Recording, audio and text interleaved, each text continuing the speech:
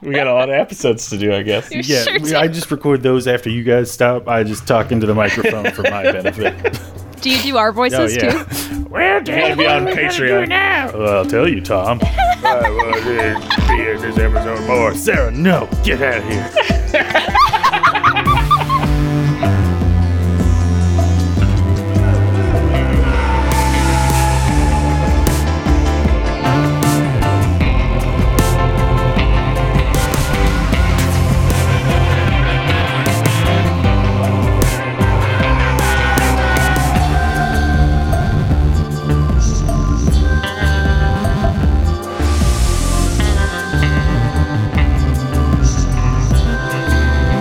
Well, that was the amazing intro for Paragon Marathon by my beautiful boyfriend, wonderful talent, Cal Lewis, lead singer of The Wicked High. Thank you so much. Welcome to Paragon Marathon. I'm Sarah, and my milkshake brings the War Boys to the yard, and they're like, this is a gross song. Oh, shit. She had a great line. You had a secret, really good line. Oh, hey, marathoners. I'm your make love, not war boy, Dan. Two good lines. Yes. Yeah, okay. I'm Tom. Imagine me standing in a wasteland desert and stepping on a lizard and then putting it in my mouth. That's my It intro. always comes back to war with you. Have you noticed? Zoom in on lizard. I am the lizard. Oh, wow. Like, you don't need any time. You have that in your mind? You have that at the ready? No, that's appropriate. That's a visceral start for a visceral, hard-hitting, action-packed thrill ride. You guys see those cars? They go so fast. Y'all. We haven't said Mad Max Fury Road yet. Oh, God That's damn what it. this is. We're doing a woman! More specifically, we are interested in looking at Furiosa, the real hero of the film. That's right, we said it. Sorry, Ben Shapiro. A big part that I was excited about this podcast was the chance to look at like more female characters, because I know they're getting analyzed more now and we have much more diverse range now. It wasn't like that for the last 20 years I was growing up. So I'm excited to Very true. learn more.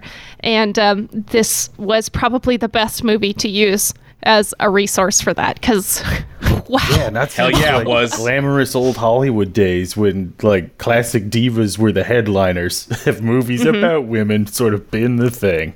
It's kind of, Well, male even then, domination it was stuff. also like, when am I going to find a husband? Or I sleep with everyone. Yeah, here comes 7-year Jack itch. Lemmon to play a Like- trombone in a silly way on the side of the stage. Exactly. Like it was, these are different roles that women are getting now that we have to look at, because this is new for us and we need to start examining it in a very particular way. That makes it sound So like you're I'm so afraid of it excited. and like where it's attacking our I'm conservative so values. afraid. Don't be afraid. I'm just so tired of like every time we look at a character in a movie, like an action movie, it's always like a girl who, doesn't really have that much agency or like a good backstory in any way. It's like, I'm here to sleep with the lead. Yeah, the sexy And maybe lamp. shoot a gun a couple times. And like, it's not enough for me. And I'm excited to look at something different than that, Yeah. which we will find. Because, yeah, this is a bummer, and this movie is not a bummer. This movie is like a fucking spray knockout paint face thrill ride. can of adrenaline.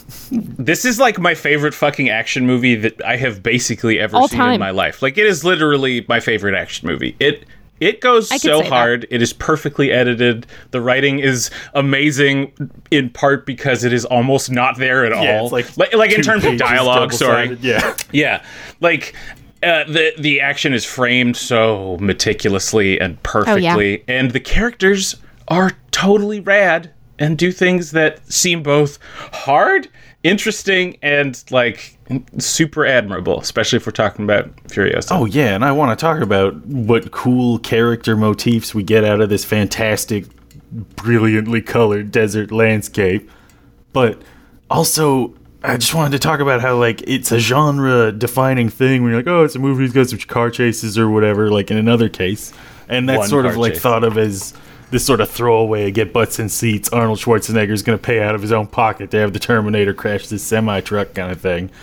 This movie's like, no, the whole time is going to be one big car chase, and it's very central to the plot, and it rules. And it rules. It rules. They have a dedicated guy for metal. It's literally metal. Like, the most metal thing I've ever seen. It basically is. It, like, scientifically is. Yeah, the world ended, and this guy has bungee cords and a guitar rig that shoots fire as he plays harder. Also, he was born with no eyes. You say that like I didn't know that. Extra material on Guitarman. Well, you see his eyes, and he doesn't have eyes. Oh, yeah, I figured a lot of stuff could do that to you. Wasteland. Well, I mean... Radiation. Yeah, all right. What do you lizards. think, listeners? I think it's pretty clear he was born without eyes. I'm saying you can't know the story of his life by opening it up and reading the middle page. That's true. That's true. I have no invested thoughts in where his eyes came from or went. I think it's worth saying, just in case we forget to say it in the movie section, but, like, vis-a-vis car chases... Pretty much every car chase I can think of in a movie is not only, like, secondary to the events of the film and whatever the film has to say, but it's, like, actively a waste of time. Like, nothing happens. It is. Ironically, all aspects of character and plot development screech to a halt, and cars drive around for a little while. And this movie's, like, literally the opposite. It's incredible. Exactly. I was thinking we were talking about the broad strokes of genre of what this film contains. And there's some, like, cool, motifs you can trace back through samurai and Western films. But, like, the town is sort of this rolling semi-truck full of ladies and freedom instead of just, like, a static location. I really like that. Oh, interesting. For the cowboy motif. Yeah, like, and it, it works with, like, a wagon train as well. It can be one of those stories, too, I suppose. But most, Clint Eastwood movies are a lot slower than this for a lot of reasons. Yeah. So maybe it's worth saying, if you haven't seen Fury Road before for some reason, like, I don't know why you're listening to this. I don't know why you haven't seen the movie. Why are you like, here? You're at work. This is your moment. Can't. But now, yeah, when you get this home, is your moment to understand that it is built different and it is not what you think it is based on advertising. And just go watch it and then come back right here. Right here, right now. Welcome back. I missed you. It's been ages. Yeah. Whose hands are these? I want to do but with that in mind, every episode. Maybe we should. Yes, please. Starting now. Scream. Sing for me. Sing for me. Oh, man. How do we get back to Phantom of the Opera? So yeah, quick? when can we do Phantom? Yeah, we'll do a Gerard Butler episode. Shall we do the plot? Yeah, let's say we can start the podcast now. So we're gonna do Furiosa, and we're gonna focus on her. But we are this a synopsis of Fury Road, or like a plot summary. First of all, so I don't have to be the one that does this, but I'm willing to do it. Someone want to summarize the entire plot? Yeah, I can do it. Yeah. Do it. Are you ready? All right, join me on the Fury Road. So we start with Plot Max. summary. Starts now. Okay. Go.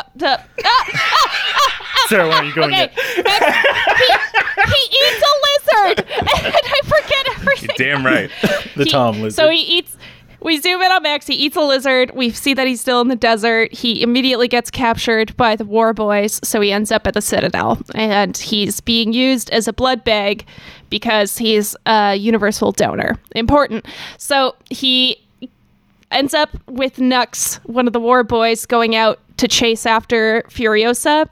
Earlier, we see Furiosa going to the gas town to go load up her amazing, huge semi-truck and a couple other helpers to go get gas in trade for, like, resources and stuff. So she's on her way. We quickly find out that she actually stole the wives of, like, the god king that rules the Citadel. Immortan Joe. Immortan Joe! So he takes the wives, or she takes the wives, basically to escape. And Max is part of this team just as a blood bag, like as a donor to this cancerous boy, going out in a big war team to go get the war teams. Yeah. To go get the wives back, basically, for Morton Joe. Because, like, we see that he really wants an heir who isn't disgusting and mutated like everyone else is in the world right now. Mm-hmm. Yeah, because the movie also has the flashback or, like, reminiscence of, like, this isn't the first time Mad Max has had a movie. We're not going to dwell on it too hard. But you get that it's a radioactive wasteland and he has let people down before. Exactly. Mm-hmm. So... it doesn't work out. She ends up driving into this horrible tornado and... to get away from the pursuing army. To get away from the army. Everything gets fucked, and Max ends up getting able to separate from him and Nux. Like, he gets freed from Nux, and he takes his boot. Plot point. I don't know if it matters or not. Boots important. Boots important. There's an economy of boots. I didn't catch that this time through. I knew the boot happened, but... He manages to sneak up on Furiosa and the war rig that escaped successfully, but is paused in the desert to recover a little bit from that horrible sandstorm, because there are just sandstorms all the time now. Standard wasteland weather patterns. And we see it's all these wives with these gross chastity belts covered in Immortan Joe's teeth, which wow, what what a visual. He sneaks up on them and kind of takes over and gets Furiosa to drive the war rig with him in it to escape these terrible people. Mm-hmm. So they're escaping. There are more fights. They keep trying to escape to get to this green place that she remembers from her past. And it turns out it doesn't exist. But they do find the people that she used to be part of, this group of women called the Vuvalani. Vuvalini. The Vuvalini. The land of the mothers, or the many mothers. And she finds out that her old childhood home is gone, so she can't really save these girls the way she wanted to. They have a moment of crisis, and they decide to either, if they should just keep driving hopelessly out into the undefined waste, or go back and try to take control of the society and, that has oppressed them. Yeah. And so they do that, and there's a big dramatic fight where they have to basically beat the people who've been chasing them, and they come back. And Furiosa is put in charge of a new society there in place of Immortan Joe, and Max leaves. Mm-hmm. Perfect. Now you don't have to see it. Thanks, everybody. Yep, Great episode. Good night. All right, what follows is 59 minutes of advertisements. So... My pillow. Again, stop picking fascist the one first. Yeah. Who do you think is going to sponsor us first? The one most desperate. We could wait, I think. Just pass. ParagonMarathon@gmail.com/mypillow. Yeah. Gmail. What professionals use. The choice of professionals. Oh, man. Yeah. All right. That's the plot. So, yeah. It doesn't sound like a huge saga on paper, but I do want to say, it is truly epic. It's sweeping. It does. It's mythic. This movie does so much, and I'm so excited to get in and talk about why I like the pretty pictures. It is super classical, though. That intro is warranted. This is a very dramatic, sweeping epic of a story. It is about Furiosa, a general, a slave general who betrays her emperor, who portrays the God King. Yeah, I sort of frame that like it's a trope, and I don't think it's quite a trope, but it is pretty familiar. Certainly, it's in a lot of Final Fantasies, which is canon. The same thing as the Western canon. Final Fantasy. They're definitely aware of the hero's journey. I mean, so at the beginning of the movie, everything is framed with Max. And I ultimately do think that, in this technical, esoteric capacity that really can't be said to matter very much in the end. But please, I think expand on that. Because why wouldn't I? Yeah. I think that Max is the protagonist because, as Lindsay Ellis said, his growth defines the structure of the story. Mm-hmm. And that sort of makes, and he's our point of view. He's there at the beginning and the end. So, on a technical. Does that make sense? Yeah, totally. We had in planning this episode, you threw around the word apostolic a lot. The idea that this is apostolic fiction. Yeah, exactly. And I think that really fits the framework well, because Furiosa is the one who says, like, I want redemption. She, like, falls to her knees when she thinks all hope is lost. And is like, not for me, but for them kind of stuff. So it's more important for... And, like, that witnessing the change in Furiosa is what makes Max decide to, like, commit and get involved at a point where he could walk away. And he says, no, my... wasteland experience has told me that there's nothing out there in the world. If they're going to have any chance of survival, they have to go home and settle things once and for all with Immortanjo. With some redemption. He witnessed her. Yeah. He did. He witnessed. Ooh. That's what friends that's do. a whole thing, though. That's like literally a thing. Yeah. When a character, like, and not even the War Boy thing, but there's like these explicit moments where characters will look each other in the eyes and suddenly be like, oh no, that's not because this is the necropolitics stuff. Like, that is not like a slave. That's not a dead person. That's not an object. Oh no, it's a person. And personhood and body autonomy is like the biggest shit in this movie. It's so hard for me to not get ahead of myself like that, but yeah. I see where you're going. Yeah, so it's so we cool. we could do the hero's journey for both Max and Furiosa, or we could just do Max. But Furiosa is who we're talking about today, and I think she does line up with some of those parts. Yeah, no, we're focusing on Furiosa for sure. So, like, okay. If maybe it's worth bringing up her shit before the movie, then, if we're gonna frame her that way here, or that's a great idea. Show your work. Let's do that. So her name, the character's name is Imperator Furiosa, right? Like, we meet her when Max is brought into this society. That's how we expand out from his new, like, slavery, lack of personhood, blood bag existence into the rest of the society. Seeing this place from the bottom up, essentially. Yes. Yeah, he's not a person. George Miller's movies are all about body autonomy and necropolitics. It's totally fascinating. Wow. We'll talk about that later. That sounds like a dark wizard running for office, but yes. Vermin Supreme, man. That's what all libertarian candidates really are. I knew it. This is the future liberals want.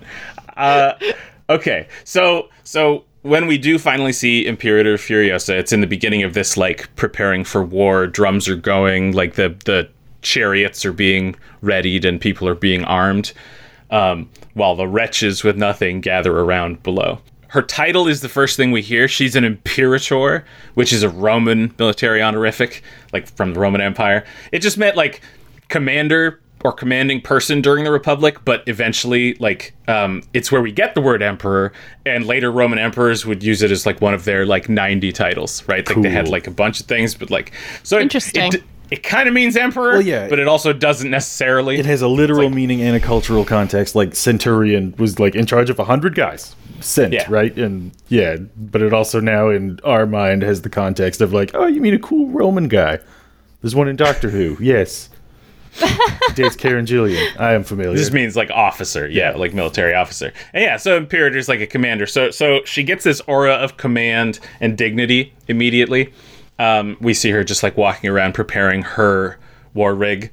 It's so fucking cool that this wasteland is basically like Admiralty, like naval battles, but the ocean is sand and the ships are cars. Like, and hers, she's in charge of this enormous truck with all of these things attached to it, and the way they move around on the truck, like swinging the doors out where both of them shoot that guy at the same time and, like, climbing around underneath it. Like, it is a ship, it is a galley, and that is the coolest flippin' thing in the world. I never thought of that. That is wonderful. The aesthetic is so well thought out and, like, practical in this world too. Like the spiky biker boys. At first I was like, they're like hedgehog folks. But then you see how much jumping onto other people's vehicles is sort of part of fighting. Yeah. And it makes a lot of sense. Same with the polecat guys that were definitely one of the polecat guys. That's so so like naval battle to me. I love it. Yeah, you got big swangity poles for people to swoop down in and scoop folks right out the truck cab. You're mostly just yipping at them. You're like, yeah, you probably don't have as much of, like, a quota of, like, how much stuff did you get done in the war today? It was like, passive buff, so I made sure everyone knew the atmosphere was creepy and weird. That's the job for me. Absolutely. Oh, so we're gonna get sidetracked to the aesthetic all the time, and I don't think that's a bad thing. This movie just deserves infinite celebration for that shit. But so what I was gonna say is, like, it immediately sets up Furiosa as this, like, you know, high ranking person, like basically just outside of Joe's like family, the family that rules are these Imperators. And so reading about this is not in the movie, but if we're looking at Furiosa's hero's journey, her background is she was captured as a slave and her mother was killed from that place when she was a little child, like exactly 20 years before. She is a wife. She's meant to be a wife, but she is unable to conceive a child, and so she is thrown away basically by Joe's society. Which makes perfect sense because everyone was like, she's Charlize Theron and she wasn't a wife. Like, what is going on here? Right. Some people thought it might be the arm that like Immortan Joe requires, like a perfect vessel for his offspring, but like it makes sense that she was, and that it just didn't work out that way. And it's true that it wasn't defined specifically before these like sort of approved prequel comics. So it's you know, who knows what George Miller actually conceived of specifically. The artist is dead. We will make our own decisions. The arm to me is an interesting thing, and it is important how she loses that arm. But so in the comic, she has her arms when she's abducted. She is, you know, they call her Baron, and so she's thrown away. And like she shaves her head and tries to prove herself as like a war boy. And at first, people just don't know that she's not a boy. And then eventually, she's like sort of becoming a badass. And so she gets taken under the wing of another Imperator, like another of the generals. And in her 20 years of fighting, she loses her arm somewhere. Sure. And eventually she supplants that guy. When that guy dies or whatever, she gets promoted up to Imperator for her like loyal service and ability. So the important part in terms of her hero's journey is that once she's made an Imperator, you remember Rictus?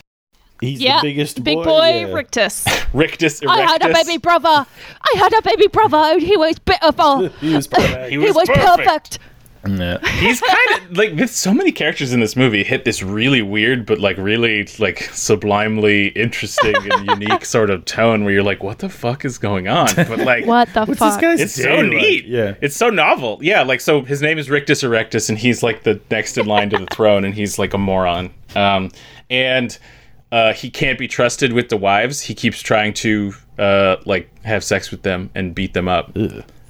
Joe is like, Furiosa's a woman. She can be in charge of the wives. And also he trusts her a lot, but it's still like this sort of, you know, inherently misogynistic decision or whatever. Sure. So Furiosa hates them.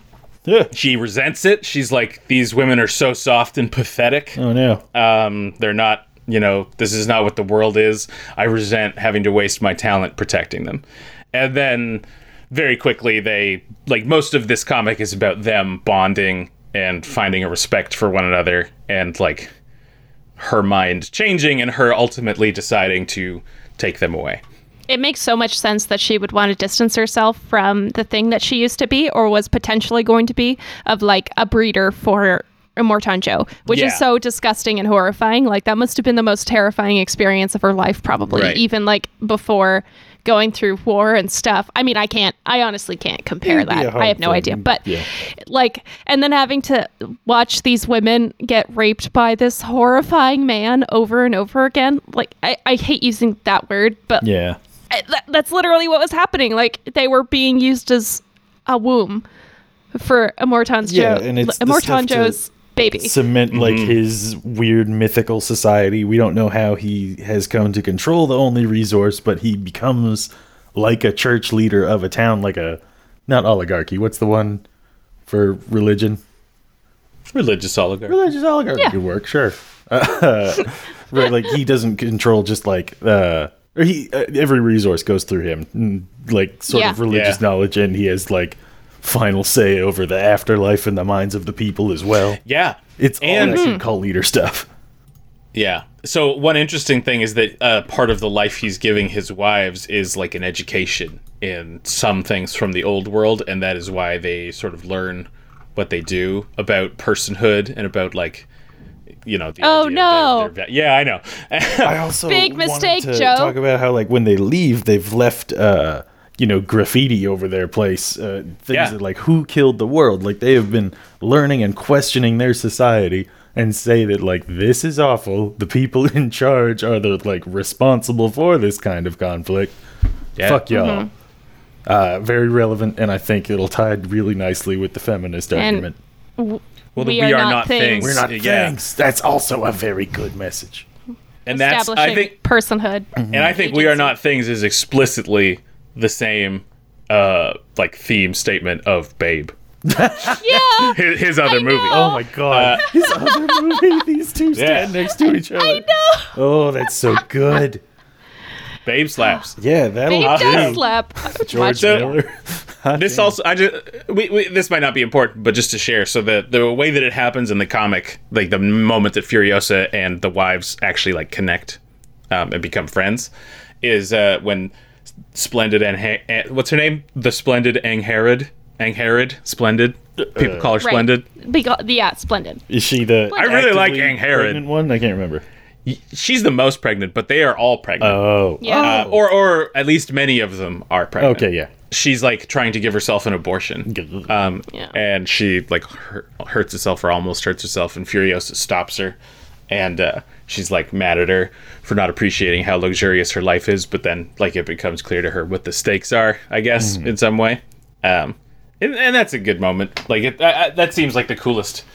Well, I think that's a good seems like way the most interesting thing to show a ruthless person like gaining compassion, especially like probably from addressing like the things that I despise about you are reflections of my own perceived weakness and like the reason I had to live my life the way I am and get so hard and nasty. Yeah. Also cool points for showing like sort of a militarized person like that reconnect with and like reflect on the type of person who is not a militaristic person. Like the type of person that you're ostensibly protecting, but that you're so disconnected from that it's hard to relate to. Exactly. And it's who she could have been. Yeah. And again, who she should have been when she should have never been sold or captured in the first place. Like, ideally, she would have been with her family this entire time. And that would have been a similar life she led, probably, of like some comfort and like some murder, distance from murder and like violence all the time. But instead, she had to become this like war vet that all she knows is this like patriarchal system of oppression of the mutated and women. Life is cheap. Gasoline is expensive. I can't believe that water isn't a bigger factor in this movie. Yeah. Like there's a couple. Dude, it's a pretty big factor. It is like conceptually, but I mean like there are just shots of like hoses running out onto the sand and I am so stressed. I'm like, there's a limited supply. You can't be wasting it. Aquacola. Aquacola. Oh. That's what it's called, Dan. That's what it's called. Yeah. I did not understand that. There are so many just little, like he tried to do, and apparently with the other Mad Max movies as well, this very real thing that language does, as like if connections were severed and societies got more insular and smaller, like the way that language changes, you keep elements from different slang and languages, and it would be like from advertisements and stuff. So like some of it's silly. I'm just I couldn't hear so much of this goddamn movie. It's so I need better speakers, I suppose. There's some good lines. There's some really weird lines, but like it's very cute. Contribute to like reinforcing a very cool worldview he clearly had before he started this whole project. So totally cool. But they never quite go, you can overstep with that like authenticity in your world building that just makes the actual listener or viewer just like fucking what, like I can't, like Tom Hanks, I can't effortlessly decode this. Yes, exactly. Oh my god, you just can't. I knew it. You can't look past it. I always think of unobtainium. Like, that's really what you want to call it. Is that the Avatar one or the Marvel one? That's the Avatar one. The Marvel ones were at least thought up by like guys from the 40s who were a little more ahead of the curve than. Okay, so like Furiosa. Furiosa. So that's the background before the movie starts. The movie starts. She, as Sarah said, is like taking the wives in the war rig secretly. Yeah, this is the reactive side of it, or the proactive as opposed to reactive. She is the impetus for the action starting. She says, it's time to go. No more of this nonsense. Yeah, she is the impetus for the action. It also, so like, if we're looking at hero's journey steps, which we don't have to, dutifully go through, like her call to adventure is what we talked about, where like she's asked for help from the wives, like doesn't appear on screen. Refusal happens in that moment, and then they crossing the threshold would be. So what is the threshold? Like committing maybe with the wives in the tow instead of like the ammo or whatever she was supposed to have. Yeah, the point that she is, like maybe the point where she is discovered by her like lieutenant to be in open rebellion. Yeah, right. Or just the moment that she gets on the war rig and drives away, because it's like the die is cast. Basically, the wives are in there. Like there's no coming back from that. Again, that's a good point. Is incredible. Like we see her plan unfold with Max, like still sort of just tied to shit. Or I guess before that. Yeah. It all rules. Let's see. If we go through my notes, I have milk play in the Blue Desert, which I know is just so wild. Dan. Look, I didn't make the movie. I didn't say Tom Hardy, go dip your head in that nasty stuff. I know, he rubs it all over. Yeah. I've been so deep in Dune stuff lately that desert survival is so at the forefront of my mind. You gotta dunk your head in the water. You just like the first part of the movie. Once we've left, like Max is involved because he's on the war rig or on the car of this war boy who's chasing Furiosa, who is escaping. It's hard for me to not just say like I love this, I love this, I love this. Everything's great with that. Yeah. No, I do love all of it. This is an enthusiasts podcast above all else.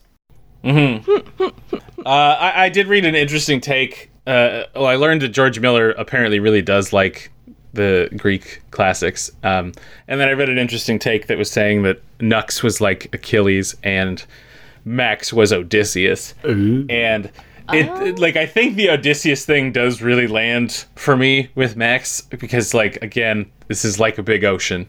Yep. And he's on an odyssey already. Yeah. Yeah, you can sort of look at Max outside this movie. He's this character who's sort of like traveling. Like, is this a sequel or like a reboot? Like, it's both, like, or neither. He's been on this journey for a long time. He's like super wayward, and yeah, Odysseus fits. That's enough. He survives by not just being the strongest, but clever and wise in the ways of the desert instead of like sailing, which is also the sea. Yeah. In this, the Nux's Achilles thing, like I don't think it's the strongest, but there's a couple points I think you can connect. Like the way Achilles knew or was sort of given the option beforehand of live a long and forgettable life or go to Troy and be remembered as the greatest hero of all time. Die historic on the Fury Road. Exactly. Also, the way that Nux goes and takes out Ajax, not Ajax. He's like Ajax. But basically, right? Shit. Hector, yeah, they're not Ajax. Right? Hector and Rictus even sound similar. Yes, that's the kind of thing that would give me partial credit at least on an essay. Yeah. Eric Bana's Hector was a sweet, soft man. He just loved praying and not being murdered. And he only kicked ass when he needed to. Yep. Except that one time. Sure. But this isn't a Hector cast. Darn. We haven't done any of the Troy boys. But again, Nux sucks harder than Achilles. Achilles is naturally great at everything, and Nux is just like, I know I'm going to die young, so here I go. Yeah, he has a more compelling to be good at a lot, Achilles. though. He's good at driving and gas spitting, don't get me wrong. I'm just saying Achilles is a superhero. He spits gas. He drives backwards. Yeah, he's amazing. As fast as possible. He also, he makes the jump, even though he, gets fucked the next time, and then Immortan Joe's so mean about it. Mediocre. That is a really beautiful scene. Or, it's just great. Oh, totally. Beautiful's not the right word. Your god just said, yeah, man, you do this for me, I'll do you the ultimate solid, and you biff it so hard. Yeah, and he doesn't usually. He is a capable and clever boy. He is, once he, sort of has a moment to look outside himself a bit from losing everything, he really comes around and is a good boy. Sarah, to maybe tee you up for more feminist takes, I like the idea of Max and Nux being these sort of two different prevailing opinions, you see, where Max is sort of an isolationist at first, originally being like, I don't have to care about big systemic problems, I care about me. Right, that's what equality means to me. That's tasty, Dan. Yeah. And Nux is, a Meninist who doesn't see until much later in the film that the patriarchy is hurting him as well, and like his. Oh yeah, that's what I.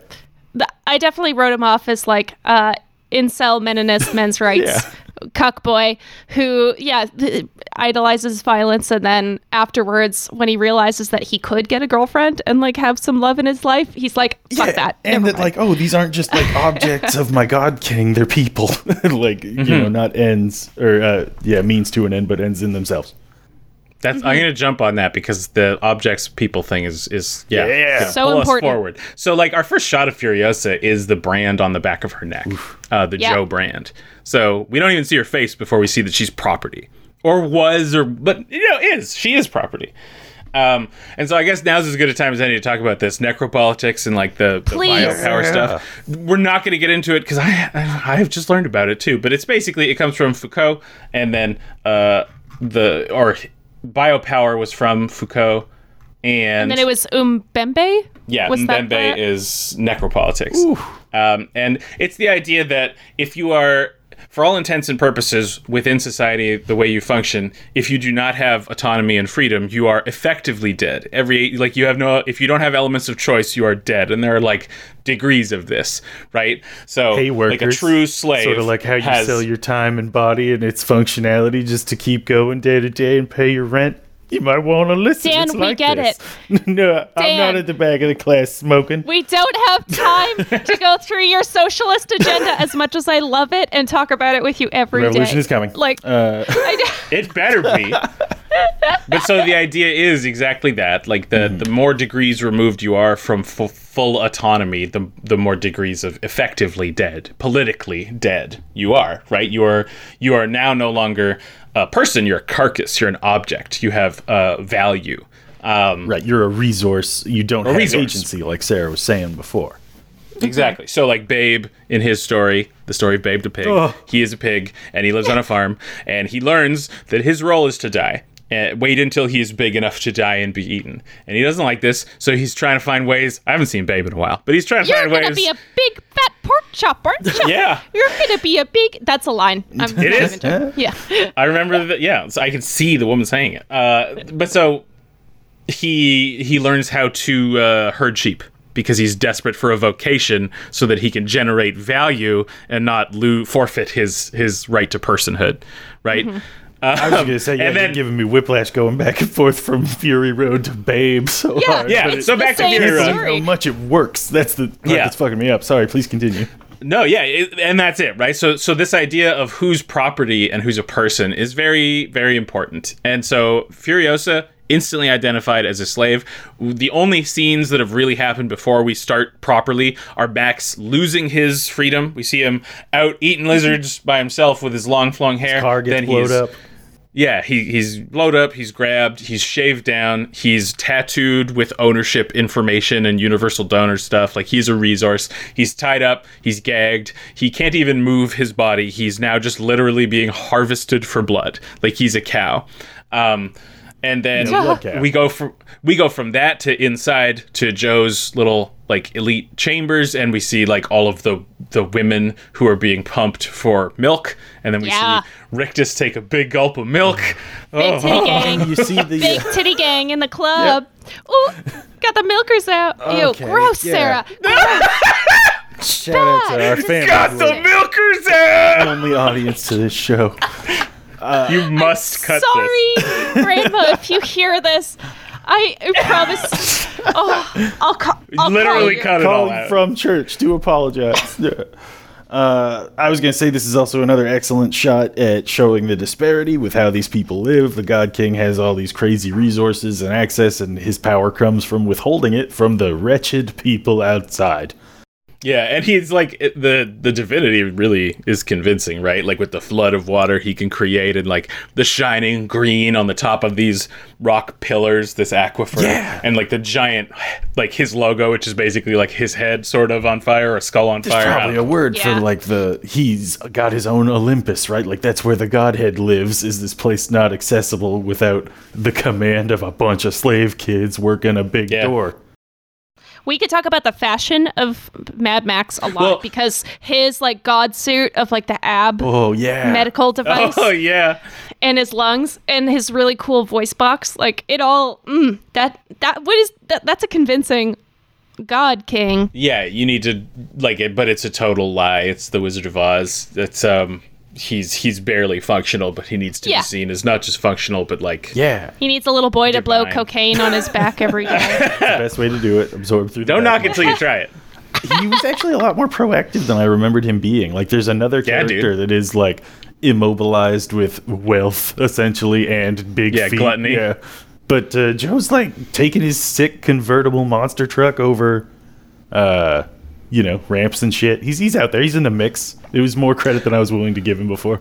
That's just it. Like he doesn't care about his empire and being a good steward of or ruler even. No. Like he cares about what is his property and like he will not suffer the insult of like his property asserting personhood. And that's great how like the cannibal guy and the bullet farmer are both like, this is so stupid. Like, oh my God, like the world is a military rough and we're wasting all our shit. Yeah. We have a surplus of war rig benefit and yet no schools. What is this? and Joe's like, Dragon Roar. Which he literally does at the end of this movie. It's very good. So back to the thing that I was trying to set up 25 minutes ago. The first shot of Furiosa is the brand on the back of her neck that shows that she was or is a slave. And Max is all locked up, right? As soon as we get close to the war band catching up to Furiosa's war rig and the fight starting there, so Max and Furiosa are now near one another. There's this like moment where they both look at each other with like sadness and understanding right in the eyes, just like right in the middle of a Hugh Jackson's action sequence. But it's like, did you say a Hugh Jackson sequence? Sorry, yeah, the Hugh Jackman sequence. Wolverine is there. He's Australian. Yeah. Why wouldn't he be there? But it's those that happens again with Nux and Max later on, like when Max is sort of loose but not loose yet in the same chase. I think they're really important because it's like we need to actually establish some humanity between these characters who are going to start disengaging with the like disposability of human life all around them. Yeah. Or something. They're certainly about to question it in new and fun ways. Because it's like the floodgates open, right? Like Furiosa's like had this revelation about like the rights of people in general, but women specifically, and these women specifically. But now it's like it conveys really successfully this idea that she's looking at things differently. Like she comes off to me as like surprised with how she's gonna interact with and trust Max, or like how quickly it's happening maybe, but it kind of makes sense. Like the floodgates are open in this intellectual kind of way. Yeah, she's all like, of a sudden seeing people not just as like desperate survivor kind of thing, but as someone actively trying to build a better world. She wants to redeem herself, and that's through changing how she is. And like she does, for all that being said, she doesn't lose her like instincts or her like she doesn't become naively trustful of people, but just the possibility is there. Oh, definitely. Yeah, that's a good way to put it. She doesn't become naive. She's not weakened by her increased awareness that, hey, people are people. And the cool thing about action movies is she doesn't have to say like, Joe, I think we could do things differently around here. She just like, you can't reason with this kind of patriarchal nonsense and maniacal cult leaders. You gots to use action. You gots to use 2 hours of car chase. Yeah, which luckily is her wheelhouse. Hell yeah. Can we do the feminist agenda? We definitely can. Or is there more? No, the best laid plans always fall apart, right? Like we do it then. We haven't. Well, do it. As long as we have it on record that you have to ask men before you can do the feminist agenda, before we'll allow it. We're really getting into the spirit of it. Pretty please, can I talk about women? Misandry. That is my understanding of. Yeah. You know what? That's not fair. Never mind. I'm gonna cut white feminists a break. No, don't. Not yet. As the middle classist whitest dude. I think my input is important here. Yeah. Good job, feminists. Oh my God. Of the last 100 years. I have also become Baron Harkonnen anytime I think of my place in the world. I'm gonna do a quick thing here. So, Okay. if again, not an important distinction necessarily, but if there are two protagonists or deuteragonists, I hate it. Yeah. I hate it. Like, Max's story is definitely easier to frame in the context of, like, being around Furiosa. Like, he wants to survive. He says it explicitly when we meet him. He's alone. I have to survive. And then we find out it's because I let people down and it made me sad. And so, you know, he wants, again, his want is to survive and his need is to, like, stop feeling like he just needs to survive or, like, open up, connect with people again or forgive himself, however you want to frame it. Mm-hmm. And, like, because Furiosa's need and want is to, like, improve the lives of others and, like, save them and eventually to, like, overthrow this, like, primary injustice in the existing society, he is, like, awed. He's amazed both by the things she can do and her like total refusal to give up at any moment. And I like that part of the way he's learning that is by the things he sees her do, and part of the way he learns that is like by fucking fighting her. And he's like, I love her the way she fights. She's just like, they established that Max is probably stronger than she is. Like in a very specific sense. Doesn't give up. Like she never stops. She's just going. He's drinking water and he can't get it to work and she just charges at him. That shot is incredible. Like in the moment he holds up the hose just a little too high where he's like stretched himself and half obscured his vision, she's already like closing the fucking distance. Yeah, sprinting. Got a wrench ready to go. Yeah, she's always just like grabbing at things around her and just moving really quickly like forward.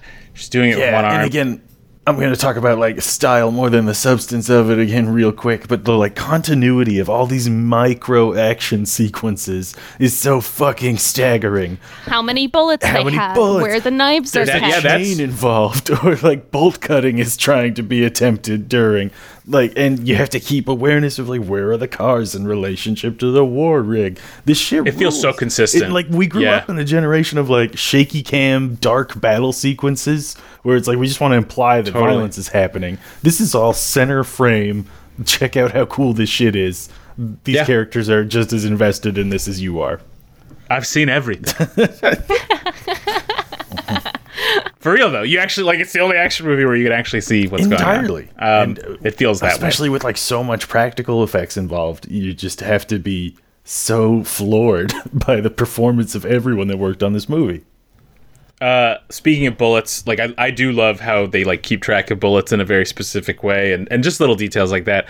Furiosa, I'm pretty sure, does not miss one shot in this movie. She lands. Well, and they have that part where Max is trying to shoot in the dark with the long gun. gun. So amazing. He misses twice, and rather than like, you know, do it a third time when they only have one bullet left, he immediately gives it to Furiosa and uses himself as like a stand. Yeah, it helps. It's a D&D mechanic. I'm going to assist in this action and give you advantage instead of, you know, a man who can't do a task being sad and butthurt about having a lady do it. I'm not going to ask for directions. I'm going to help. I'm not going to ask for directions. Sure, and Gladys. That's the best part about Max in my mind.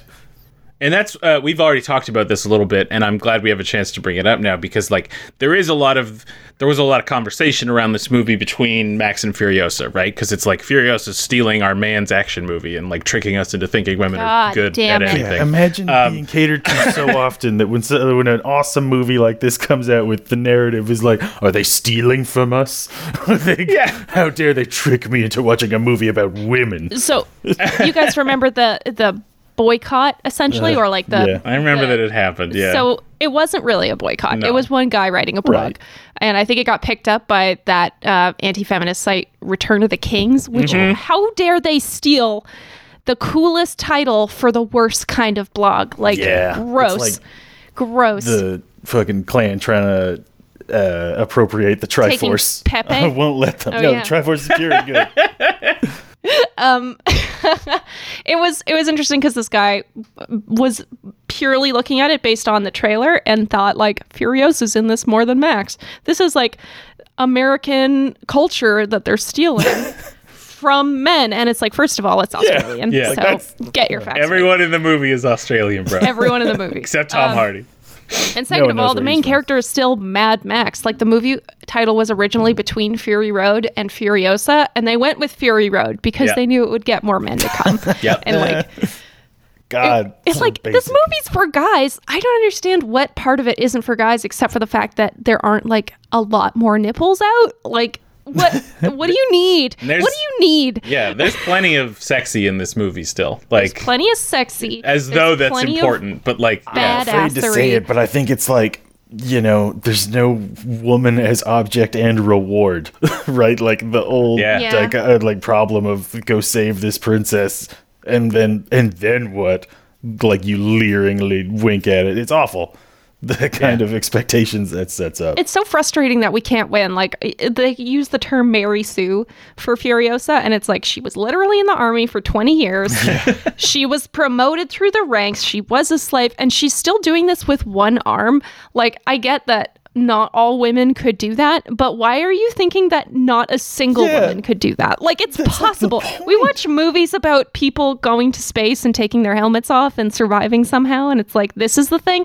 We watch movies about like absolute buffoonery. I mean, Vanilla Sky, and it's like, and you're gonna question a woman being able to drive a truck and like shoot things. Yeah, like, in a world where those are the only two skills. And like, again, it's also like a shitty argument because there are other women in the movie that can't do that. There's like, we don't know how to reload these guns, or it's going to take us a little longer because we're not good at this. We've never been exposed to this. We haven't trained to shoot and fight for 20 years. God damn it. It's just, you can't please everyone. I get that. But I don't understand why this has to be a political issue. You have to want to be when pleased. It is just a good this movie. Is on them. Mary Sue is a nightmare term. I wish it was gone because it gets used for everything. It gets used in video games where there are no women. Like, people are just complaining about a character that's like too powerful or something, and I'm like, please. That's the fucking point of the game, is to be a super powered person. Well, or like in novels, like anything. Like, it's supposed to be a term critical of women who are able to do things, and I already just don't really feel like we need that term. No, it's one of those dog whistle things. Like, when people are like, I'm for law and order, it means they want to kill minorities.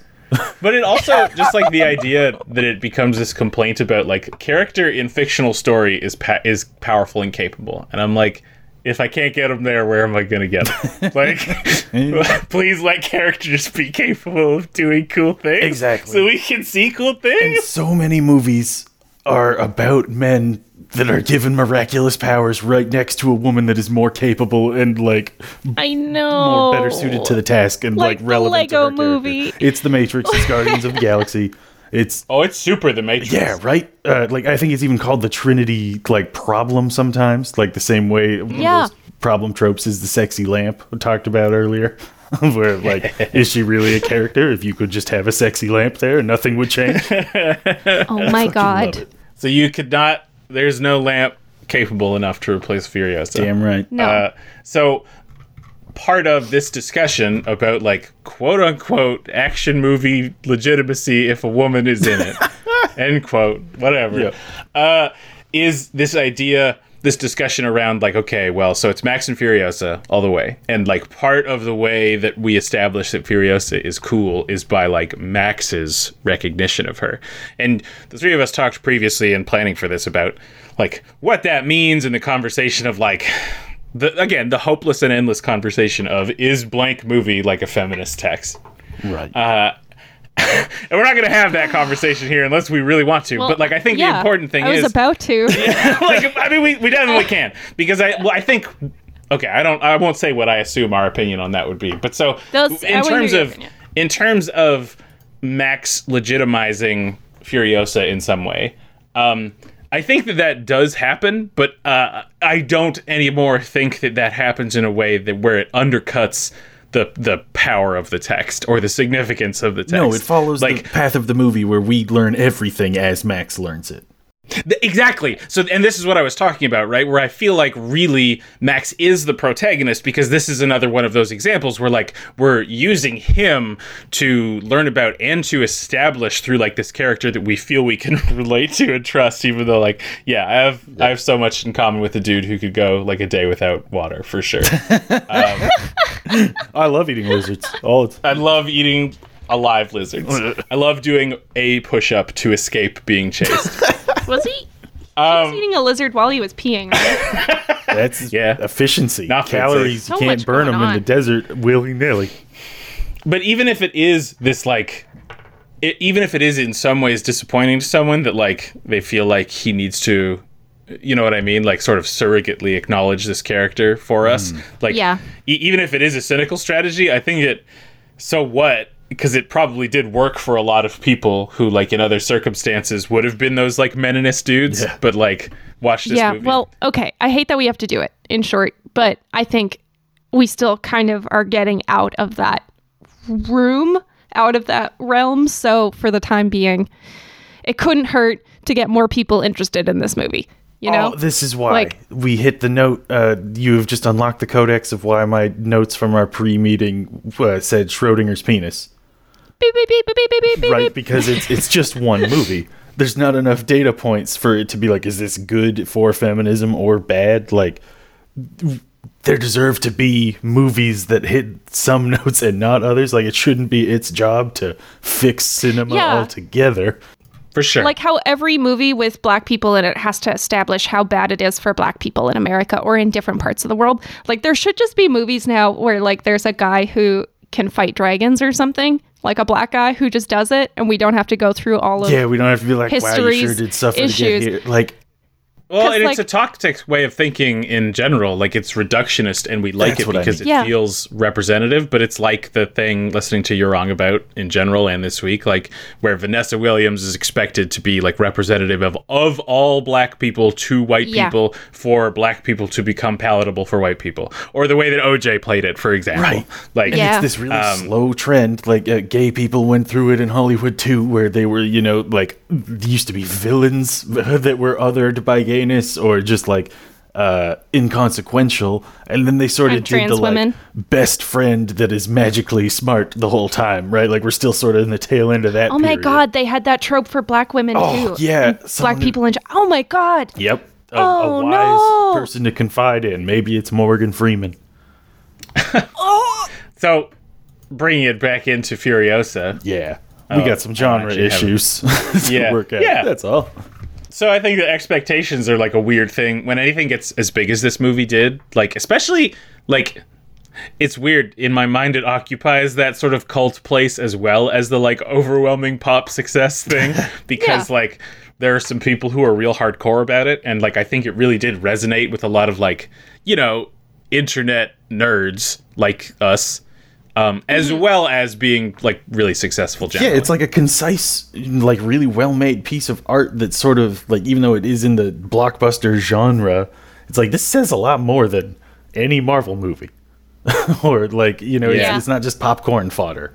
Can we talk about the feminist agenda? Yeah, I mean, it sounds like we basically have been, so please. We got to scream at you about it, so I think that's the most important part. No, I'd really like to hear you, I'm sorry. I want to talk about the woman. I want to talk about the different women in this movie, because the cool thing about this movie and the reason I attribute it to like a feminist success is that it has a variety of women. We talked about this in Steven Universe, how that's fucking rare, unfortunately, to have multiple types of women, not just like beautiful blonde women or like one sassy black lady, which is the trope used in different things. It's like breaking out of tropes, right? So, like, we have the beautiful princesses trapped in the evil tower. We have this warrior princess or warrior woman, ex-slave, becoming her own woman with agency and power. We have these milk women who literally are just cows, essentially treated as cows, like in a factory farm. wow. And then we have they're given little dolls to hold, like pretend babies. Those aren't real babies? No, they're dolls of babies, and I think that's a thing to stimulate milk production or something.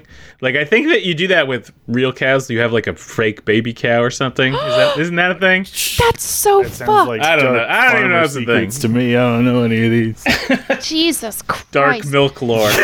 Like if you want to show people a reason to turn vegan, like that clip of the movie is a good reason, because confronting reality is a good reason to do it. Yeah. And I get that that's way mondo hard. Yep. It's like so hard. hard. I fail at it every day. Society spent a long yeah. time distancing us from every reality of, the horrors of processed foods. So I don't know what to tell you. That's right. I choose to live in Educate ignorance. yourself. Do Or it. don't. That's not the point. That's not the point. Back to the women. And then the next group would be the Vuvolini, the many mothers. The Vuvolini, who are a bunch of older Australian women. And they actually look like old women, which is cool. Like they're wrinkled. They've been in the desert for 30 plus years. They're smart. They're sharpshooters. Like they know how to take care of themselves. They lay that incredible trap with the hot one. That's bait. Like the young screaming woman in a tower being like, help me. and just to capture like stupid dudes, I guess, to like steal their stuff. I want to know how much know. foot traffic they get out there. Like, how I know. long is it viable to sit someone in the bait position all day? Well, they were there, Yeah, so it there happens. must be a reason. More the fool I. I mean, maybe they saw them coming from. Yeah, a I think mile if you away. see him coming, Gotcha. That's You know probably what? Makes sense. checks out. But like, this movie has. Wait. It's like a creepy, cool world, and there are different opportunities to see. What? We may have edited out the part where I talked about vulvas, and I was just wondering if you guys wanted to maybe have me still talk about vulvas. Yeah, let me just stop the podcast. I don't want anything more. There's nothing I want more in this please, life. brother, than to hear my continue. oldest brother discuss vulva. The Vuvolini obviously make you think about the vulva because the name is derivative of I already was. vulva. And I don't even know if I want to follow through with this bit. I just learned this week that the vulva means womb. Like, obviously, vulva means like the whole part, the whole bit. the whole bit. Yep. The front bit. That's what my That medical is science on the book says. outside. Yeah. But it means like the Latin word for vulva is womb. And like in the 1600s or 1500s or something, they like changed it. I don't know. And like the naming of the female and male genitals in Latin were like pudenda membra, which meant parts to be ashamed of. Oh, no. So like, yeah. Well, like, Wow. part But of so that like at holds- some point, You've heard the phrase "cover your shame." It's all the same thing. Oh. but so like at some point that got, mixed up. The things became somehow swapped. I don't know. And now we just say womb to mean the part that is definitely not the womb. Right. I don't. Okay, so this is what I found, and what I found is not an answer. It's just a what the hell is going on?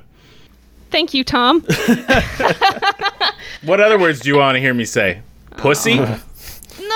I'm just gonna do the first couple verses of WAP if that's okay. Fanny? Yeah. That wet ass P word. Ben Shapiro, if you want to come on our podcast and defend yourself, I won't let you. God. Okay. Yeah, invite rescinded. All right. So back to the women. So in many post-apocalyptic movies, stories, even like medieval stories, women don't have agency. And that's often because pregnancy is such a risk in life for women. It's a way to like control women really easily because it takes over your entire life and your body, and you can't really control it that much.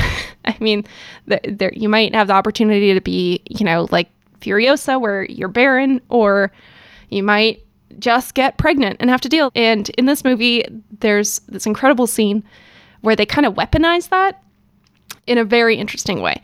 So these women have escaped from Joe, Immortan Joe, with his heirs, right? And he doesn't know if they're good or not, like if they're perfect the way he wants them to be. But he really hopes so, because these women are, not mutated.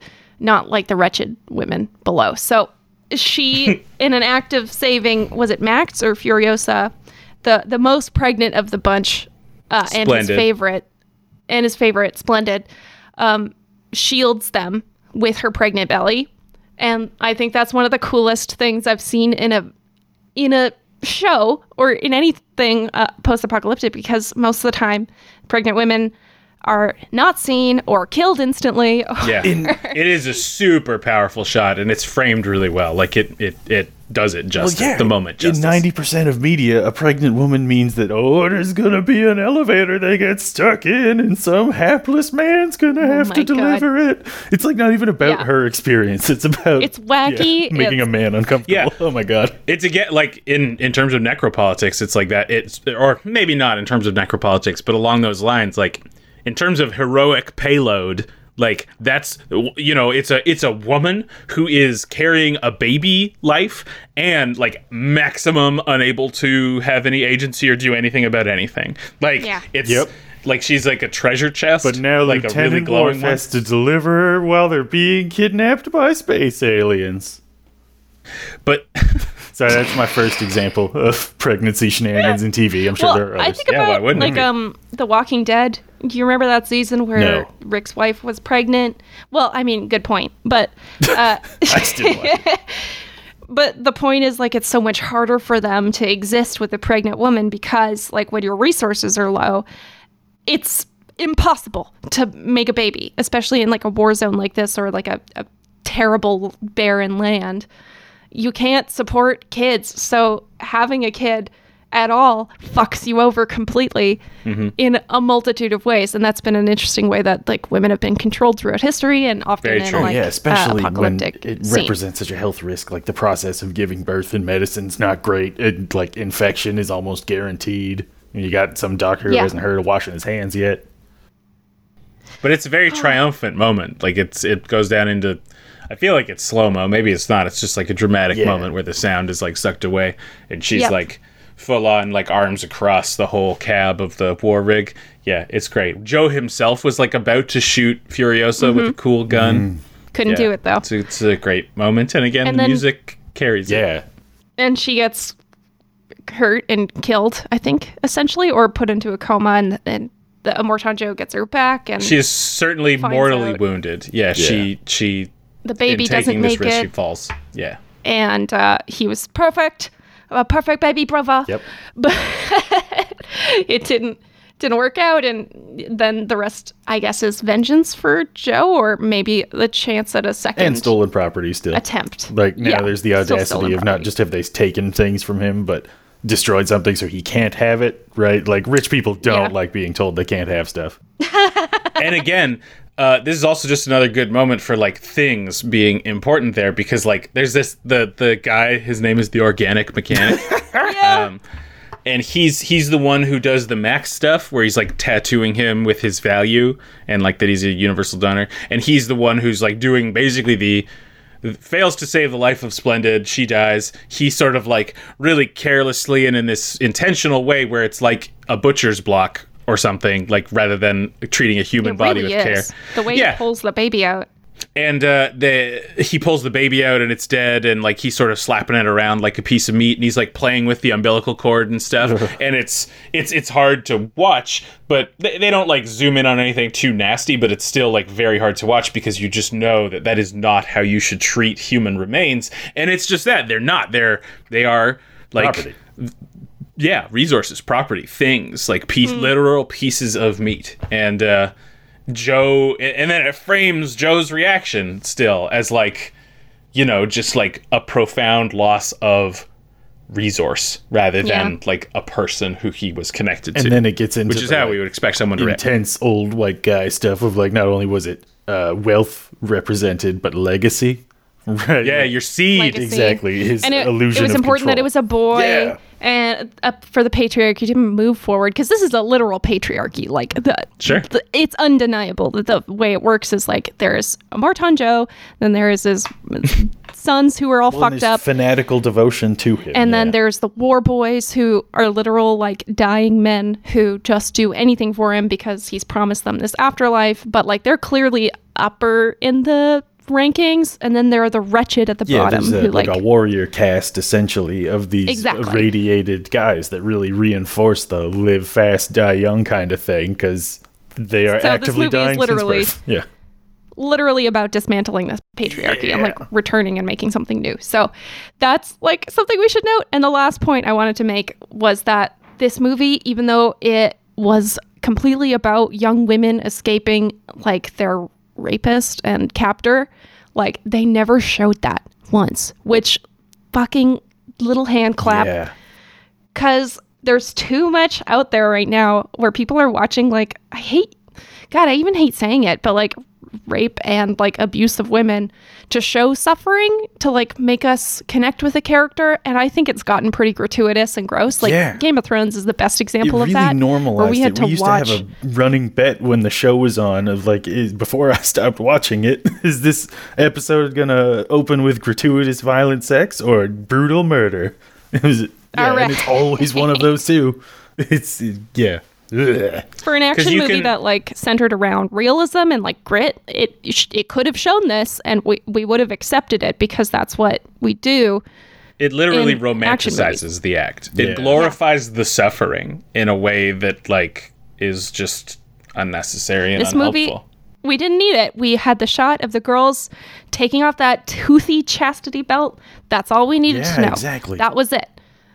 And the looks on their faces when they're confronted with the prospect of going back. We talked about too, it's well acted. A bit in our Steven Universe episode, the idea that like it's a property we know we can go to and watch and not have these implied like microaggressions or established shitty ways of thinking that we've internalized as a society. Like it gets all the points of an action movie across without that extra little like dig into your ribs of like, don't forget this is gratuitously horrible, could happen at any time, we're just gonna show you. It's like that can't be the only way to connect to people, and this movie is proof that we don't need it. We don't need it. We get the implicit, the suggestion that horrible things happened and we can move on from there. Dan, you've said it multitudes of times, like how some shows you can like easily feel comfortable, like Steven Universe, and I think Fury Road is another one where I'm never upset by anything except when the movie wants me to be, and it never feels I feel safe in the genre too. I was gonna say another cool like feminist thing is like it's very rare that you see a woman die the same way as a man. Like there's never action movie cool head headshots. Exploding. Yeah, headshots is a big thing you can trace throughout film for sure. When the Volvolini start dying, I know, and it's like, oh shit, this is real as hell. These old grandmas are in it, and it's not like cutting away for effect and like women are too delicate to die. This movie has very much a lot to say about what women are capable of surviving and what people will do to them. Well, and it still has both, right? Because Splendid's death is what I would call a more you're right, canonically appropriate death. But she's like sort of she is this martyr figure, and she's beautiful. She's got the scarring all over her face that is self-inflicted. Yeah, and it's doing the thing good movies do with acknowledging the trope and then deviating from it. And adding to it. Well, and I think that the juxtaposition of like, so what I meant by her more traditional death is like sort of it happens dramatically, and then we cut to people's like scared faces, and then we don't see her, but it's like, oh, she's gone, she's hurt somewhere, but like we're not going to see it. But then the way that her body is treated is like, savage, very much at odds with that method of showing like a woman dying tragically. Exactly. And then as you say, like the Vuvolini are just fucking in it. They are tumbling around and fucking people up and also getting fucked up in pretty upsetting ways. Yeah, the first one that got hit by or run down by a car surprised me. I was like, surely she will Valkyrie. Survive. Yeah. Is that her name? They call her the Valkyrie? Yeah. She's the youngest one, I think. Yeah, she was the bait. And then they do they do what they need to do by having the nasty, gluttonous cannibal guy be the one to kill her, and like he runs her over and he's like, ooh. Again, Vor question. Is he a cannibal or is he just big? He is. Oh, okay, I didn't realize. They call him the people eater. You really didn't hear any of the dialogue. The people eater. He was a one-eyed Bigfoot driving purple people eater. Yeah, he eats people. I think that's it for the feminists. Nope. I see. Yeah, no, that's fine. I decide when feminism is done. So, like, in terms of rounding out the story for Furiosa and finishing it off, I'm not going to go through everything, but, like, what I see it as, like, her want shifting into her need is, like, the main turning point for the whole movie, like, the pivot point. So, like, Furiosa's goals are to escape to the Green Place, right? To take the wives to her old home. But you can't go home again, hero. You can't go home again. Home is dead and gross and a shadow of its former self. So what do you have to do? You have to improve the future. You can't run into the past. So you gotta face those problems head on and tear them down. She's practical at heart. She's been a general for 20 years. She's surviving in the wasteland desert, right? She says that she thinks their best odds are just to keep going and run from this because that's what they've been doing. That's what makes sense to her. And Max kind of helps her turn that around in a way that isn't my favorite part of the movie. It's fine. It's just like they felt the need for him to be the one to have the realization that you should turn around and go back and take your future in your own hands or whatever. Yeah. And again, like the apostolic thing, I think holds up for that, where like, no, Furiosa, I can see you're not just a failure. You're this person that is capable of, redeeming mankind. That's nice. So he believes in her ability to help others, and it's helping him reflect on his ability and, duty to help others to some degree. So his line is, hope is a mistake. If you can't fix what's broken, you'll go insane. It's a good line. His stuff is around madness, right? Like, he's called Mad Max. Like he's losing his humanity or whatever. Oh, is that what he's called? Yeah, no, that's really good. He's not just angry Max. Yeah, listen. And so he's sort of seeing that Furiosa's on the same brink that he was before he went, quote unquote mad in like the first movie, at the end of the first movie. Totally. She is on the verge of having a bunch of ghosts on her forever. Yes, he couldn't save the people he loved and it broke him. She's at a moment where he sees like the same thing in mind, and based on his experience, and he is sort of this like wasteland demigod, I guess. Like he's confident that their best chance is to face their problems head on and retake the Citadel. And it's got some of that cool, like we had talked about doing a read, like, is this a secret Western? And it's not. But one of the cool conventions of it. There's an argument to be made for it, and I'll happily get into that more. I have this great quote from Clint Eastwood. Well, this is about that. But this is a very Western moment where like the people decide like we can be strong and we do need to stand up for ourselves against the bullies. And there's a set piece, like we can head them off at the pass, essentially, because like their whole survival is around these cars, and they could bomb the canyon down, and then the whole Citadel army will be permanently removed from the Citadel. Yeah, it's not a one-off. Like it's literally through the place that we explored earlier in like the first main action sequence. So it's not convenient, or like a contrivance kind of thing. Everything feels earned. You can say this about Max too, is like, even if he is like too crazy and you don't want to buy his like emotional conversion to the Church of Furiosa or whatever, it's also the most practical thing, is like you can go in a straight line, but your resources will dwindle. There's no guaranteed anything. It's a bad plan. Yeah, because this is Australia, and like it's pretty big. It's a pretty big place, and most of it was already desert. Dude, so they might be at the ocean there. They're talking about crossing the Great Salt. Like, maybe there's no ocean left. I don't know. Oh, I didn't even think about that. I didn't really look into like it. A blasted salt flat. We have no guarantee that the globe is the same. Because he's like, we're going to go 180 days that way. And I'm like, I don't know. Cars go fast. I feel like that's the ocean. Yeah. Hell yeah, then they end up in the Marianas Trench and a bunch of kaiju come out, and that's the movie I'm going to make. Maybe Mecha Godzilla is there. Sorry. No. And Mad Max drives Dan, we got to get you to Hollywood. Get this man a script. Get this man a pen. Maybe we could just sort of do the final thoughts on the final battle, final engagement to wrap it up. Like, would we count that as after the cliff explodes? In like that ends the final battle. Yeah. Right. Okay. Oh man, we didn't do a loot box segment because there's not like a mythical.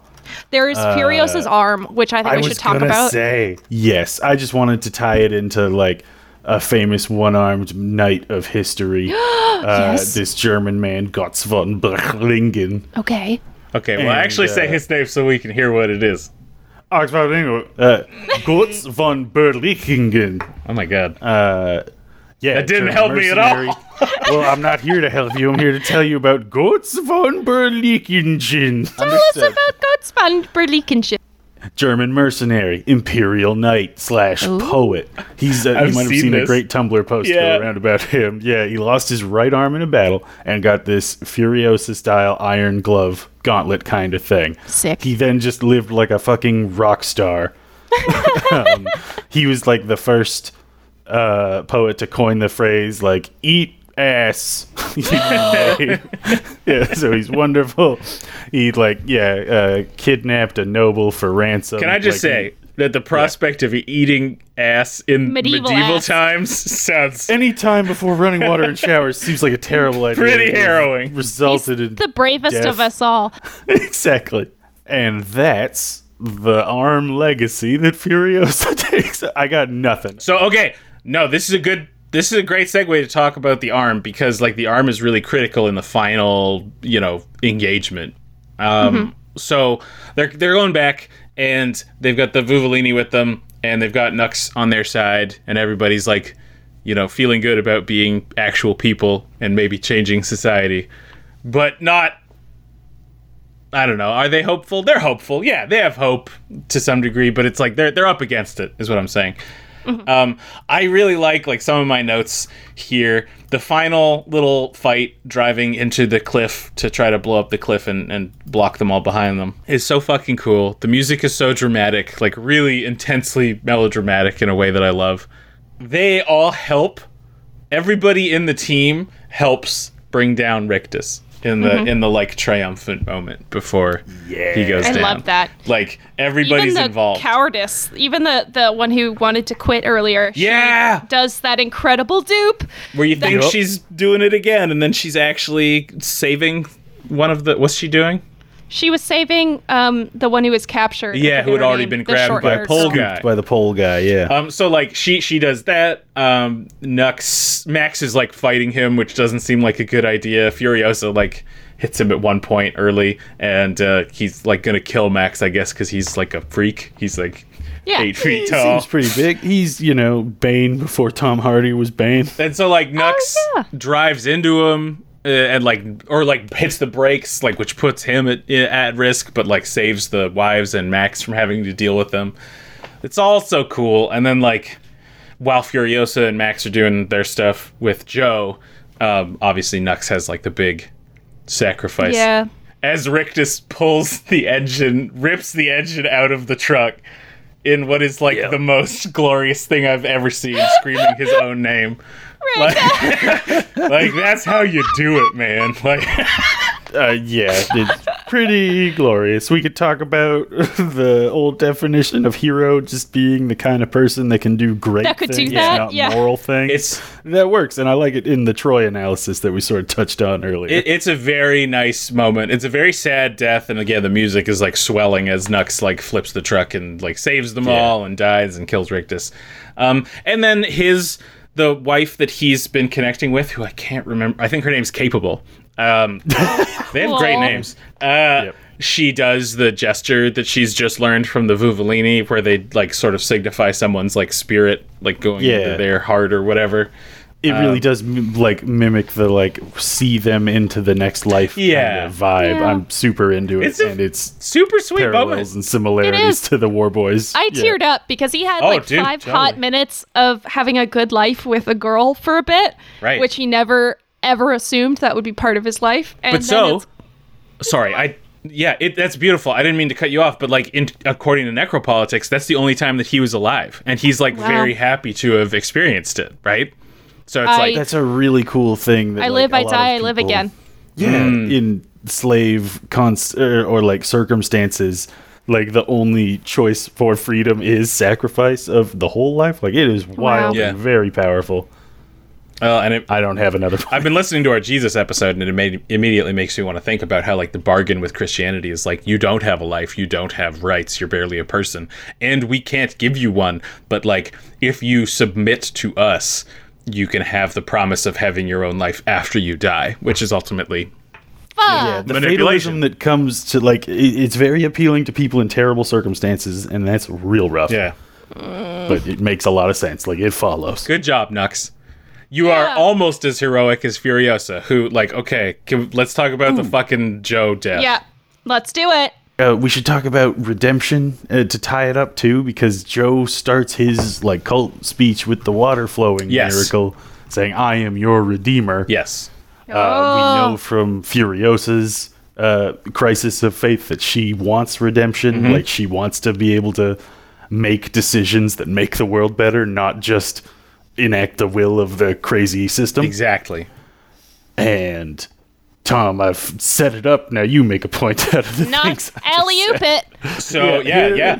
So there are a lot of things that we come back to with this, and it's two of the most like symbolically powerful objects, things in the movie: Furiosa's prosthetic arm and Joe's breather. Right? Like, it's basically his entire visual identity is the way his mouth looks, like this, like, demonic fake mouth with the huge tubes and, like, presumably some degree of voice amplification or whatever it's doing. And you know, everything. It's got the bellows on the back, like, it's a whole thing. Furiosa's fighting her way into Joe's cab, sort of, with Max. Everyone's helping each other. To kill Joe, not only does she need the help of, like, Max and the wives and Nux and the Fufalini, but she does it with her prosthetic arm. She, like, it gets caught in the wheels with the spear that she's holding. Like, she uses the spear and her prosthetic arm and attaches it through the wheel. It gets caught on the wheel and on his breathing apparatus. And she says, remember me. And then he roars like a dragon. And then the tires of his car, it's called the Giga Horse. So cool! And as it spins, its ferocious spin rips the breathing apparatus and everything connected to him, like, out of him, like, basically ripping him open from the mouth. Metal. Yeah, face down. But as she does it, there's that other amazing shot, and she just says, remember me, to him. And I have been sort of vexed by that. It's Do you think certainly awesome. He doesn't remember her as one of his wives, maybe? Is that potentially it? I don't think so. Furiosa is not a surprise to him. She is his imperator. Like, he wouldn't have made her that. I guess that's a possible interpretation. Like, he didn't know that she was a we wife in the that audience was wouldn't know that, but though. Like, we wouldn't. It seems unlikely. We wouldn't to me. Yeah, exactly. So, that's tough. Maybe it's just sort of like this is the act of them coming back to the Citadel. So it's like, remember me. Yeah, maybe it's something about, like, their view of death and, like, Witness the idea me. of, like, see Remember this me. Right. to know it forever, like, validate my sacrifice in that. Witness this. She sort of turns it around on, but yeah, then you'd think she'd just say the word witness. I'm glad she didn't do that. I'm glad it wasn't like witness this. Like, I'm playing into your things still, even as I kill you. I want to talk about how I just realized that Immortan Joe has so much similarities to, like, Darth Vader in this, like, biomechanical man with the really cool deep voice who's, like, this huge looming threat to people. Yeah. He's not, like, a god king or magical the way... But he is, and he's support. You're like, it's so important that he's, like, incapable of being alive without this artificial thing. And so, like, this is the last thing that I had. Like, it's cool that to kill Joe, she needs to use her prosthetic arm in that sense, and it's going up against his like prosthesis equivalent. So, like, she is unhurt by this because she doesn't need her, like, hers. She's still amazing without it, but he can't survive without his. So this is a quote from an article I found where, like, Furiosa will reveal her impairment, but Immortan Joe can never, and its removal is both the metaphorical and literal end of his reign. And that's, like, it's amazing. They keep the corpse for Immortan Joe and, like, show it to the wretched the citizens of the Citadel, and, like, that's just good politics right there. Like, how else are you gonna establish that not only is the reign over, but it's and your god was shit. Like that. Your god ain't shit. It. Yeah, not so godly now. Well, but it's like she's the new god, basically. They don't explicitly say that, but, like, you know, she's acknowledged that way because, like, by the chorus of War Boys letting her ascend to the Mount Olympus equivalent. The movie ends with a shot of her literal ascension out of frame with, like, the glowing rays beaming through behind her. Like, she is literally ascending to the point of certainly hero, and I guess Redeemer more specifically than God or hero. Like, she's done it. And, like, I like that we get a very, very visual representation of that. And then, I also want to ask you about Max walking away. Well, that's very Western. Well, it's very Wanderer. It's very Western. In some ways, I don't like it, but like just the fact that he's smiling is important because he doesn't smile a lot in this movie. Yeah, it felt more like we might make more movies kind of ending than a closing the narrative arc kind of ending. Do you want to stay? No. Okay. We'll see you later. There was a slated Furiosa. I think it's still happening. Yeah. Cool. Yeah, I think COVID knocked it back a year. There's one thing important that I think for both Max and Furiosa that I would love to talk about, and it's in this conclusion sort of piece. Like, so she kills Joe, and she's already been stabbed She gets stabbed by like a few people. She's stabbed by like one random dude. And then she just gets sort of beat up. That makes his way in. So she's doing not great. She's dying, and she has like an "I'm dying" scene as it's after they've won. Like they're headed back to the Citadel, basically. But at what cost? And she is the Redeemer. So both of our prospective heroes do have a death and resurrection. Max, when he gets the arrow almost in the head that is avoided by the premonition, and then wakes up. You could also argue that he has a death and resurrection after the storm where he like emerges shaking from the earth in like this totally beautiful shot where he like is no longer a slave now. And that also gives his blood like narrative and symbolic power when he uses the blood of a dead man to bring her back to life. I'm so glad you said that because I would have forgotten about that. That's the scene where when he shakes out of the sand, he like the diegetic sound, like heartbeat. And as he pulls out the thing that's pulling his blood out.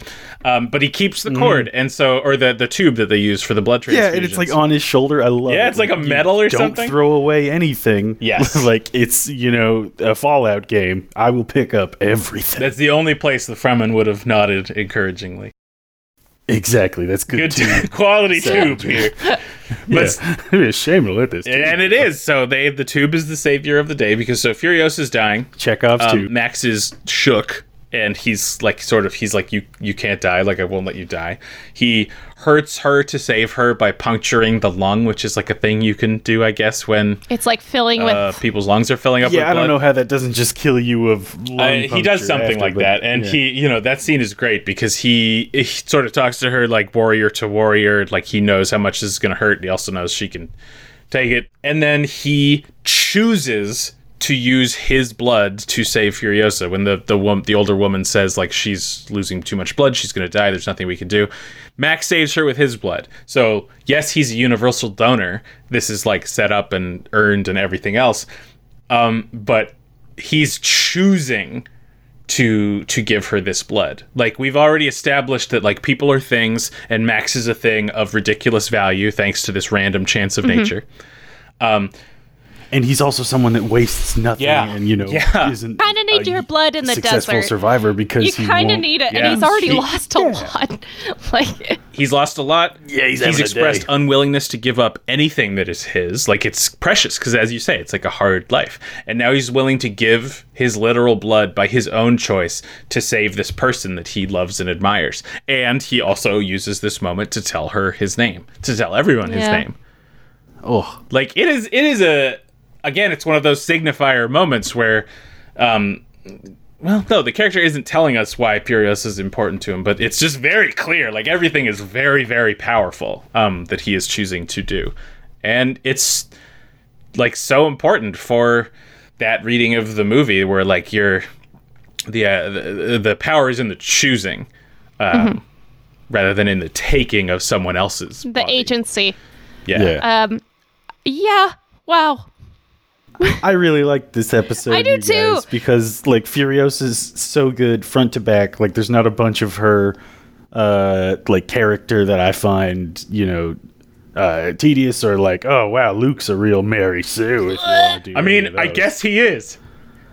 Luke Skywalker is a great example of it. Yeah, but I hate it.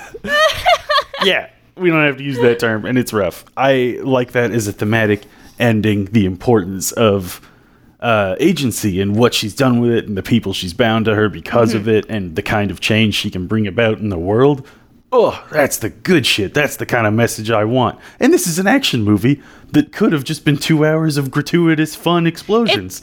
But it's both. Got surface and wild. substance. It's got it for everybody. And, like, you can't ask for more than that. You can't.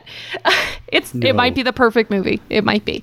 We might have found it. Perfect movie. I had a couple genre things to say, and this thing Clint Eastwood said, I don't know if you heard of Clint Eastwood, he's done a Western or two in his time. And he talked about, like, the thing that made it so appealing and popular to him and in his mind was that Westerns are a genre of nostalgia. And, like, the power fantasy comes from, just any man can go out there and make a life for themselves, and like there's no law out here, you gotta do it for yourself with a gun. And like, to counter that, Furiosa and the Fury Road, there's not nostalgia. This hasn't happened yet. This is like the only way I'd call it reactionary is in that, like, the system stinks. The system stinks. And she's decided to change it. That makes her so much more effective than a lot of the other people we've covered, I think. Yeah, she really does cover a lot of different bases when I was thinking about it, because she's an elite in this society, but she didn't begin that way. Quite the opposite. Yeah, she's not a nameless stranger the way, Max kind of is. That would be the more traditional Western role of a savior hero coming to town. But we don't need that. That's been done. And, like, that kind of rugged individualism is part of the, like, isolationist stuff that... Max, that gets Max into trouble in the first place. He wouldn't be caught if he had, It's also, less compelling to be like, I hope a cool, powerful stranger changes things for me. Is there a white person that could save or solve all my problems? Yeah. Oh, no. I see you, Shogun and Blackthorn. I don't want to tell Hollywood what to do because I like being pleasantly surprised, but, like, could you just make more of this a little? Like... More though. Exactly. Then it wouldn't be one movie's job to be like the most important feminist or the most despised misandry to the other side. It could just be a movie that's cool and everyone would like. And we didn't really get into production stuff, but basically this movie is a fucking miracle. And like George Miller was perfectly suited to do this. And like this was supposed to come out in like, at first he was hoping that it would have been like 1997, and then like it kept getting changed and delayed, and then like they really started producing it in 1999 with this idea that's really pretty close to what the final movie is now in a lot of ways. And then 9/11 happens. They're like shooting in or like producing in Namibia. They're everything but shooting. 9/11 happens. The US dollar has its difficult, terrible, no good day, and they just like literally close up shop, and he's like, I'm making Happy Feet. That was his answer to 9/11. Let me heal America. Well, I like that more than Zack Snyder's answer, which was to make 300 about why we should go to war in the Middle East. Yeah, Happy Feet is also great because it's about like a guy who has sex wrong. And and so he's ostracized from his like religious community. Damn. Of penguins. Of Hugo Weaving penguins. Yeah. And Hugh Jackman. There's the Hugh Jackman connection. Oh, good. We got two Hughes. Well, do you guys have any closing thoughts? About a war boy. I love that little actor, and it's so wild to me that he is now a grown-up radiated hero and not just a different Hughes tiny teen foil. That's right. I'm going to close with this cool George Miller quote, which might be like a phrase, like an idiom or something from Australia or something. I have no idea. It sounds like a thing. Anyway, it's pay no mind to the thunder, listen to the bird.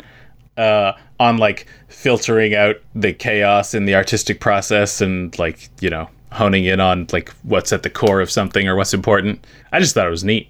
I like it. Yeah, sing your heart song. Yeah, it's saying sing your heart song, but it's saying it in a cooler way, I guess, because the word thunder is there. Could you hear that thunder? Yeah. George Miller is a medical doctor. Good. He's a medical doctor. And not in the band Men at Work. That's our own connection. Wow. I don't have any closing thoughts other than good. Movie good. Please hero good. Watch. Furiosa, very heroic. More like this, please. Yeah. Could you imagine if we just had only movies of this caliber to analyze the heroes of? Oh my God. I don't think we'd have to. We could just watch it. And have then a good time. We wouldn't need the podcast because life would just be fine. Yeah. Tune in next week where we do John Carter of Mars. You stop that. You can't make me. I would rather do the Angel Dog Man from Jupiter Ascending. The Chad. What is his face is? Pennington? Oh boy. Who's the fancy Chad? Oh, he's just cut it there after Dan says fancy Chad. Who is the fancy Chad? Thank you all for joining us today. I've had a great time.